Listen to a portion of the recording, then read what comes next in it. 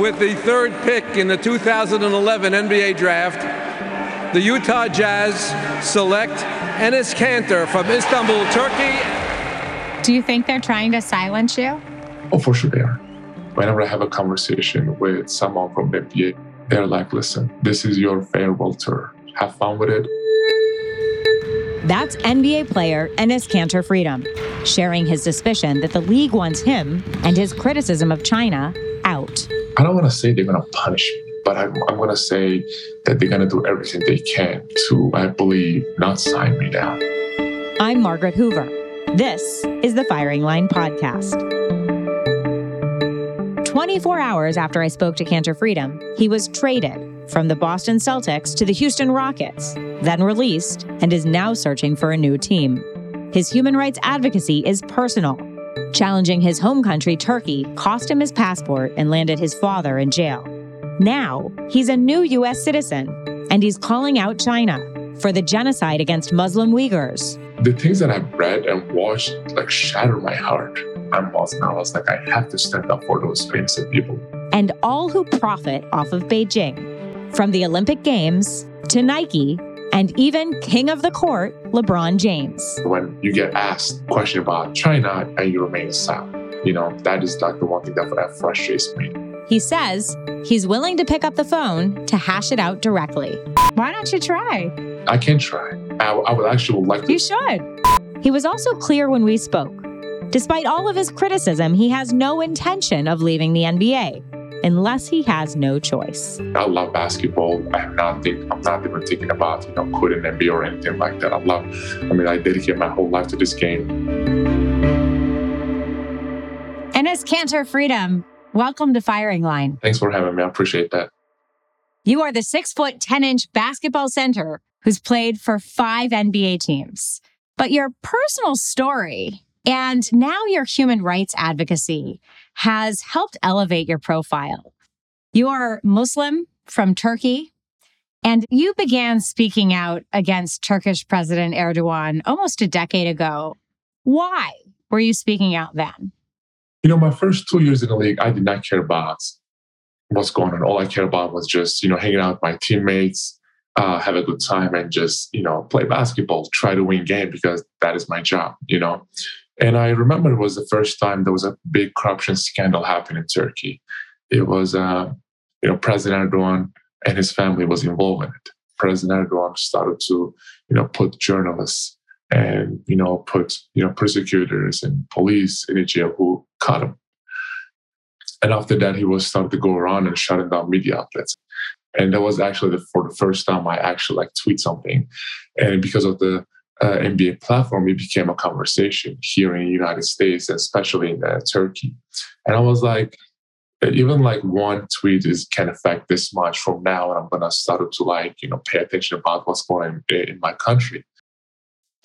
The Turkish authorities, as you well know, they have accused you of having ties to terrorism. There were warrants out for your arrest.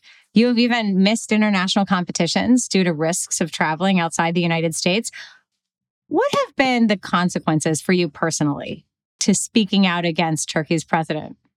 I think, everyone in the world who is, against the Turkish president automatically becomes a terrorist, becomes the enemy of the state.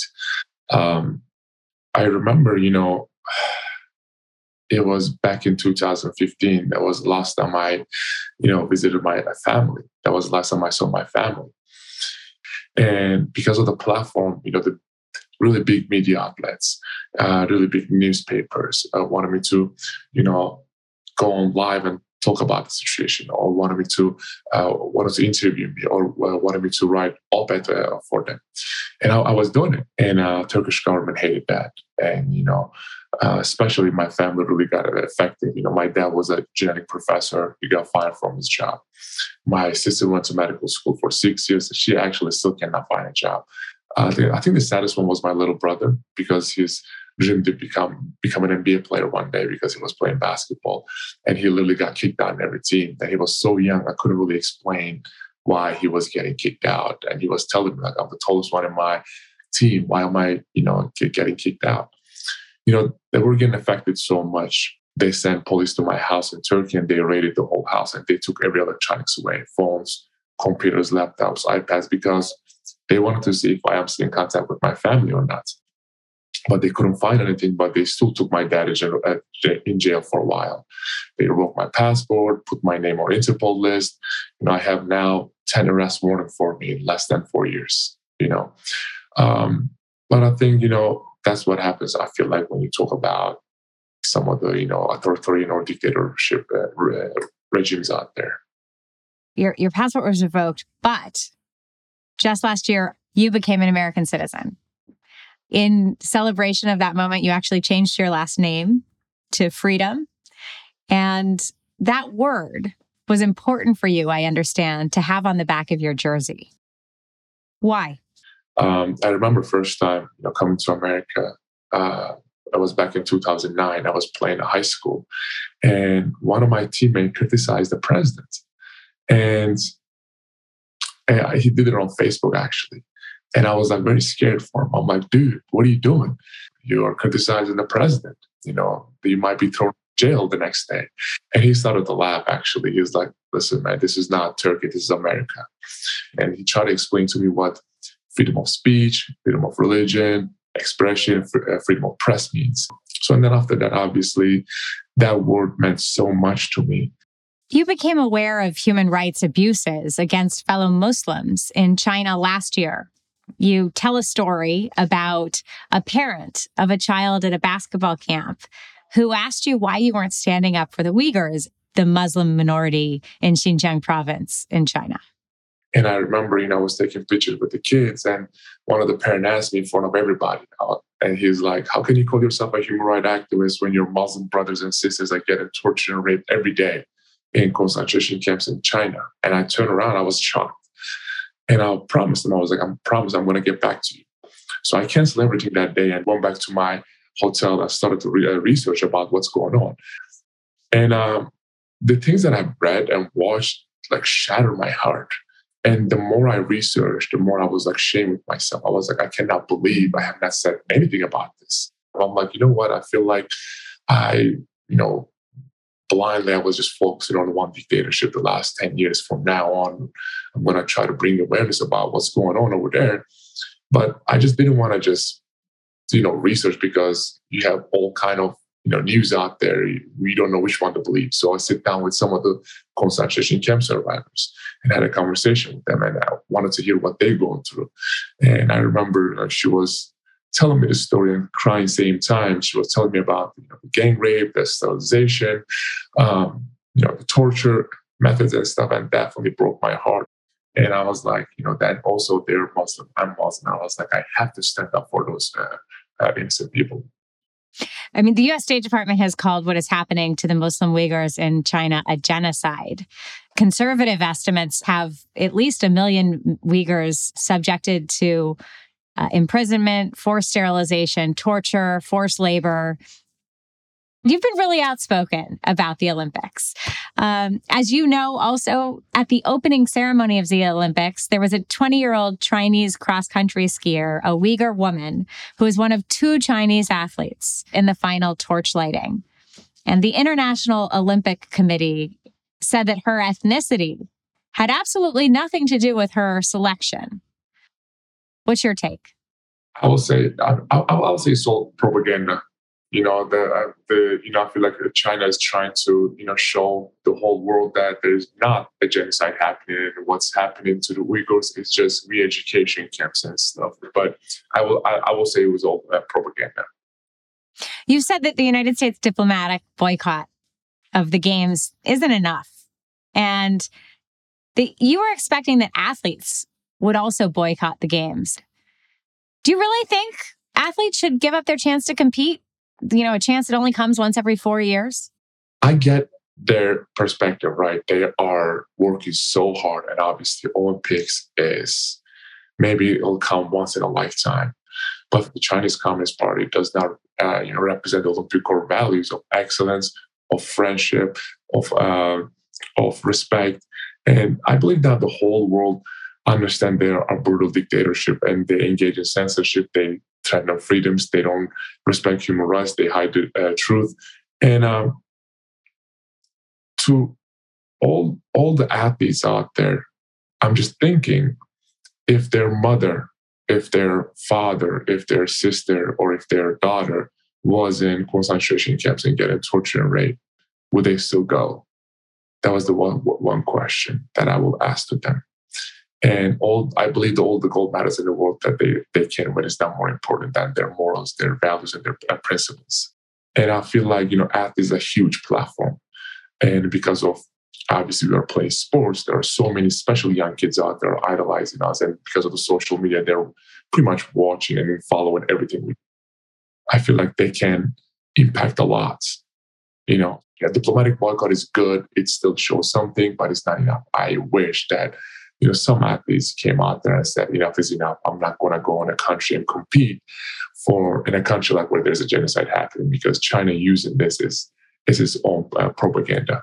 Is it tough for you as an NBA player and an athlete to make the case that those athletes should pass up the chance to compete on principle, even though you still get to compete by being in the NBA? Obviously, I'm playing in NBA, but at the same time, I'm calling out NBA. I'm calling out Nike. I'm calling out players. I am trying to hold them accountable. But if they're going to go there and just compete and not going to try to hold anyone accountable, but that means they're just part of the propaganda. The Chinese tennis star, Peng Shuai, attracted international attention when she disappeared from public view for a period of time. She accused an official in the Chinese Communist Party of sexual assault. This week, Peng did what the AP described as a, quote, controlled interview with a French newspaper. And a Chinese Olympic Committee official sat in the room during the interview. Peng walked back the original allegation and called the concern over her safety, quote, enormous misunderstanding. Do you think that Peng Shuai is acting at her own volition? About Peng Shuai, now, while we know that she's alive, we don't know that she's free. China is trying to do everything they can to control the narrative about her. So I don't believe she is free. We know she's alive, thanks God, but I don't believe that she's free. In 1966, on the original firing line, William F. Buckley Jr., the original host of this program, spoke to Sir Arnold Lunn, who was the skier that invented slalom ski racing. Now, Lunn opposed the Olympics being held in Nazi Germany in 1936. Listen to what he said 3 decades after those 1936 games.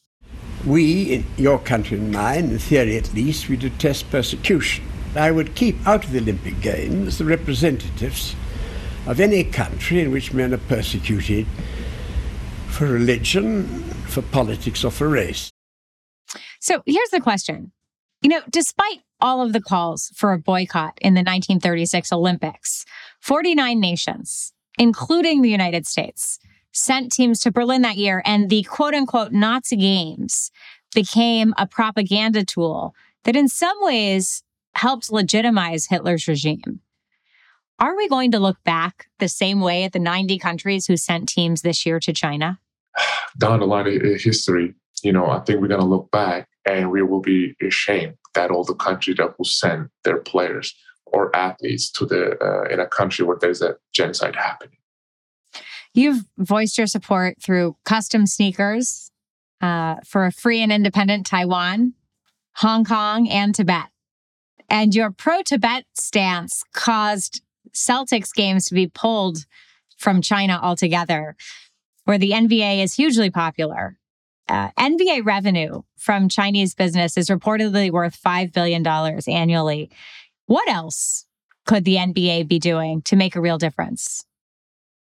I feel like till NBA should stop working with the companies till they show that they have nothing to do with sweatshops. And I'm more of a calling out Nike, right? It's pretty much a modern day slavery. And Nike is the biggest sponsor of the NBA. And there's not one player, there is not one team or one owner, there's no support. What frustrates me is when there is money involved, when there's business involved, all these companies and athletes and associations and commissioners itself is just quiet. So it's sad. And that's how I would explain it. You've said you haven't left the NBA because you don't want to lose your platform. Under what conditions would you boycott the NBA or leave the league? I think also, the one thing I have not left the league, obviously, it does educate so many young kids out there. That's my biggest motivation, to educate all the kids out there. Now, everywhere I go, every arena I go, they're asking, all the little kids are asking me about, what's happening over there in China. I'm trying to think. I love basketball. I'm not even thinking about, quitting NBA or anything like that. I dedicate my whole life to this game. I just wish that even like a simple statement from the commissioner, from the NBA, it will be enough for me, but they didn't. They're just too scared. You've leveled criticism at the king of the basketball court, LeBron James, for failing to stand up to China.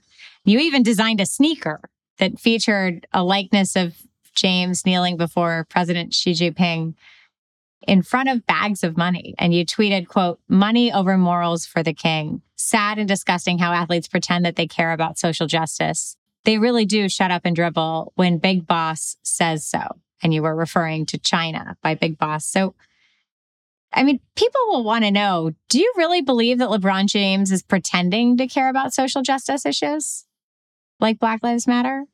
So, no, first of all, he does care. He does care about, obviously, what's happening in this country, But you cannot call yourself more than an athlete or social justice warrior when the things that you're going to talk about is going to affect your money, your shoe sales, or your jersey sales, or your endorsement deals. That is like the one thing that really frustrates me. And me referring to LeBron, obviously, he was not the only one.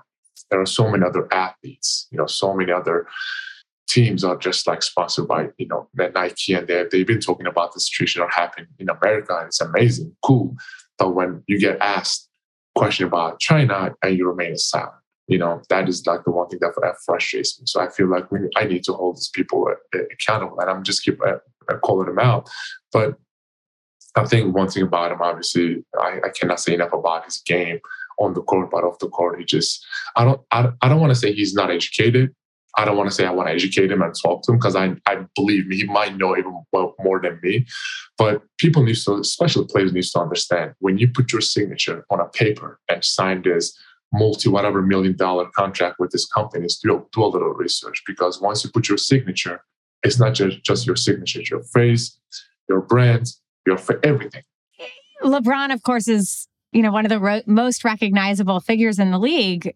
If he doesn't know that one of the countries from which he's benefiting monetarily substantially is perpetrating what our government calls a genocide, perhaps he would do well to sit down and visit with you. Now, you have said you would like to sit down and talk to him. Why haven't you called him? I would love to. I don't think it will be a very uncomfortable situation. And I don't think he will even pick up the phone. I can try, but I don't even think he will pick up the phone. Why don't you try? I can try. I would actually like to. You should. I actually would like to, because it will go so far if I say something. But if he says something, obviously it's going to be everywhere in the world, and it will put so much pressure on the Chinese government, on the people and the league.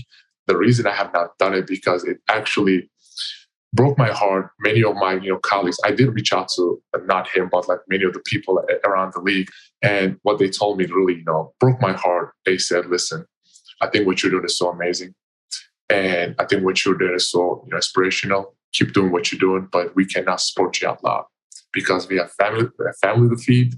We have lots of endorsement deals. They sign with Nike, or even people don't know this, but when LeBron and Lakers came to Boston, during the game, and a free throw, one of his teammates said, "Keep doing what you're doing."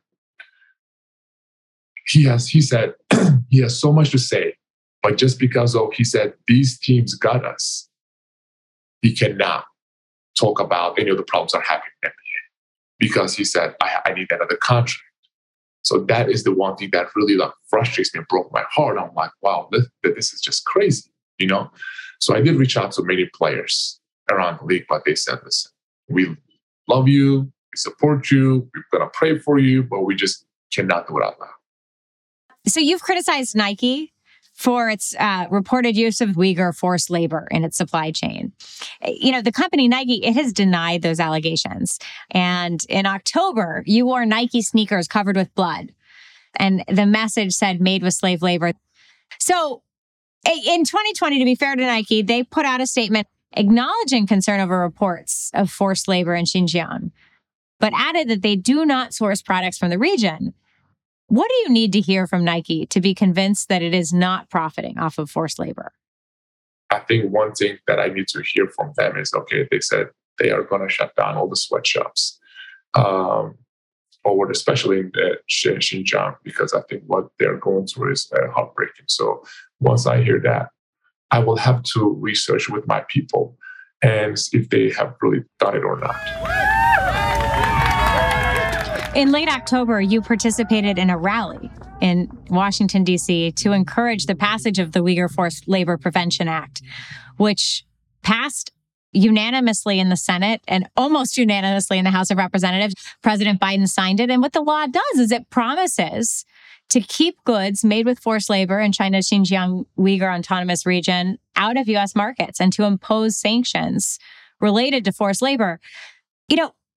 What is the next thing that needs to be done?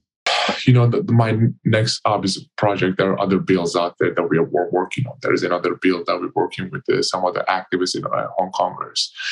I want to actually create another bill for Tibetan people.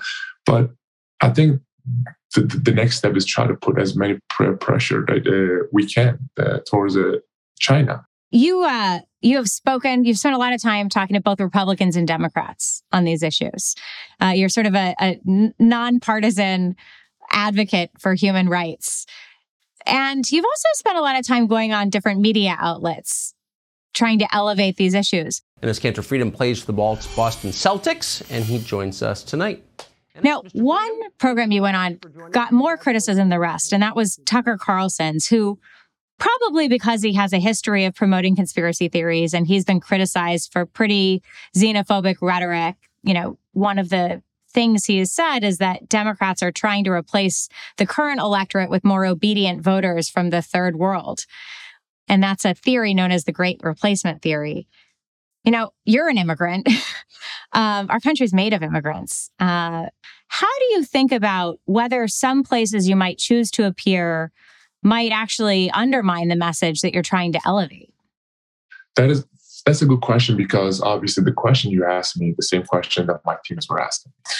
But I want to explain, there is a message, and I want to get this message every part of the country. It doesn't matter, you're Republican, you're Democrat, you're far right, you're far left. There's a really good message, and it talks about human rights, right? And obviously some of the programs I attend does get a lot of criticism, but the one thing, I never talk about politics. I never go on to the shows or to talk about any kind of political stuff. I always talk about how China is abusing people's rights. Would you go back on Tucker Carlson's show? I mean, good question. To talk about dictatorship regimes, to talk about how people are getting abused, I think so. But I would definitely try to make sure that is okay with my teammates, because they're like my family. Let me ask you something about the NBA. The NBA released results for an All-Star fan vote in January. And the original tally showed that you received 0 votes. And then a day later, the database with the tally was updated to show that you actually received 8,384 votes. A league spokesperson credited the issue to a technical error. Do you believe that explanation? So I believe maybe they're trying to do everything they can to make sure I don't have that big platform to talk about what I want to talk about. Or maybe it's a technical issue. Do you issue. think they're trying to silence you? Oh, for sure they are. Not because of the vote. I'm not just talking about because of the vote and stuff, but because of what they have done in the past, for sure, yeah. How do you know? Or why do you think that? Because, it's pretty clear you've given them a headache. Well, just because of I wore those shoes in the first game, they came the two officials came to me and said, "We are begging you, take those shoes off." And it was an amazing time because I was getting right before like my citizenship test. I was like, I have 27 amendments, my First Amendment, freedom of speech. You cannot take that away from me. So I was like very like rough with them. And I was like, go tell your boss, I don't care what they do. Ban, fine, I'm not taking the shoes off. You know, there are people in us who speculate that you've created enough of a headache for the NBA that you could be released from your team, the Celtics, and not signed by another NBA team for next year. Is there any validity to that speculation? Recently, whenever I have a conversation with someone from the NBA or one of my ex-teammates, they're like, listen, this is your farewell tour. Have fun with it. Enjoy it. I hope you win a championship because I don't think you're going to sign another contract after this year. I was like, is that because of what you've said? Yes, it's 100% because of what I said. I'm 29 years old, healthy, and I can't play another 6 years. So if I understand you correctly, what you're saying is you don't think you're going to be signed again because you've been so outspoken about your views. I don't want to say it because I don't have any facts in my hand. Because if I say, then I will be accusing them. But you suspect that that's the case. That's what I'm thinking. Enes Kanter Freedom, thanks so much for your time, for joining me to discuss the issues, your advocacy, and your playing. It means a lot. Thank you so much. 24 hours after our interview, just at the NBA trade deadline, Kanter Freedom was traded from the Boston Celtics to the Houston Rockets, a team whose own former general manager caused controversy in 2019 by tweeting support for Hong Kong's freedom movement. Then, after being traded, Kanter Freedom was released, leaving him without a team, for now. It's unclear whether it was his advocacy or his play that triggered the trade. His first social media post after the news broke? The world will be shocked. Will his next play be on the court or off? Stay tuned.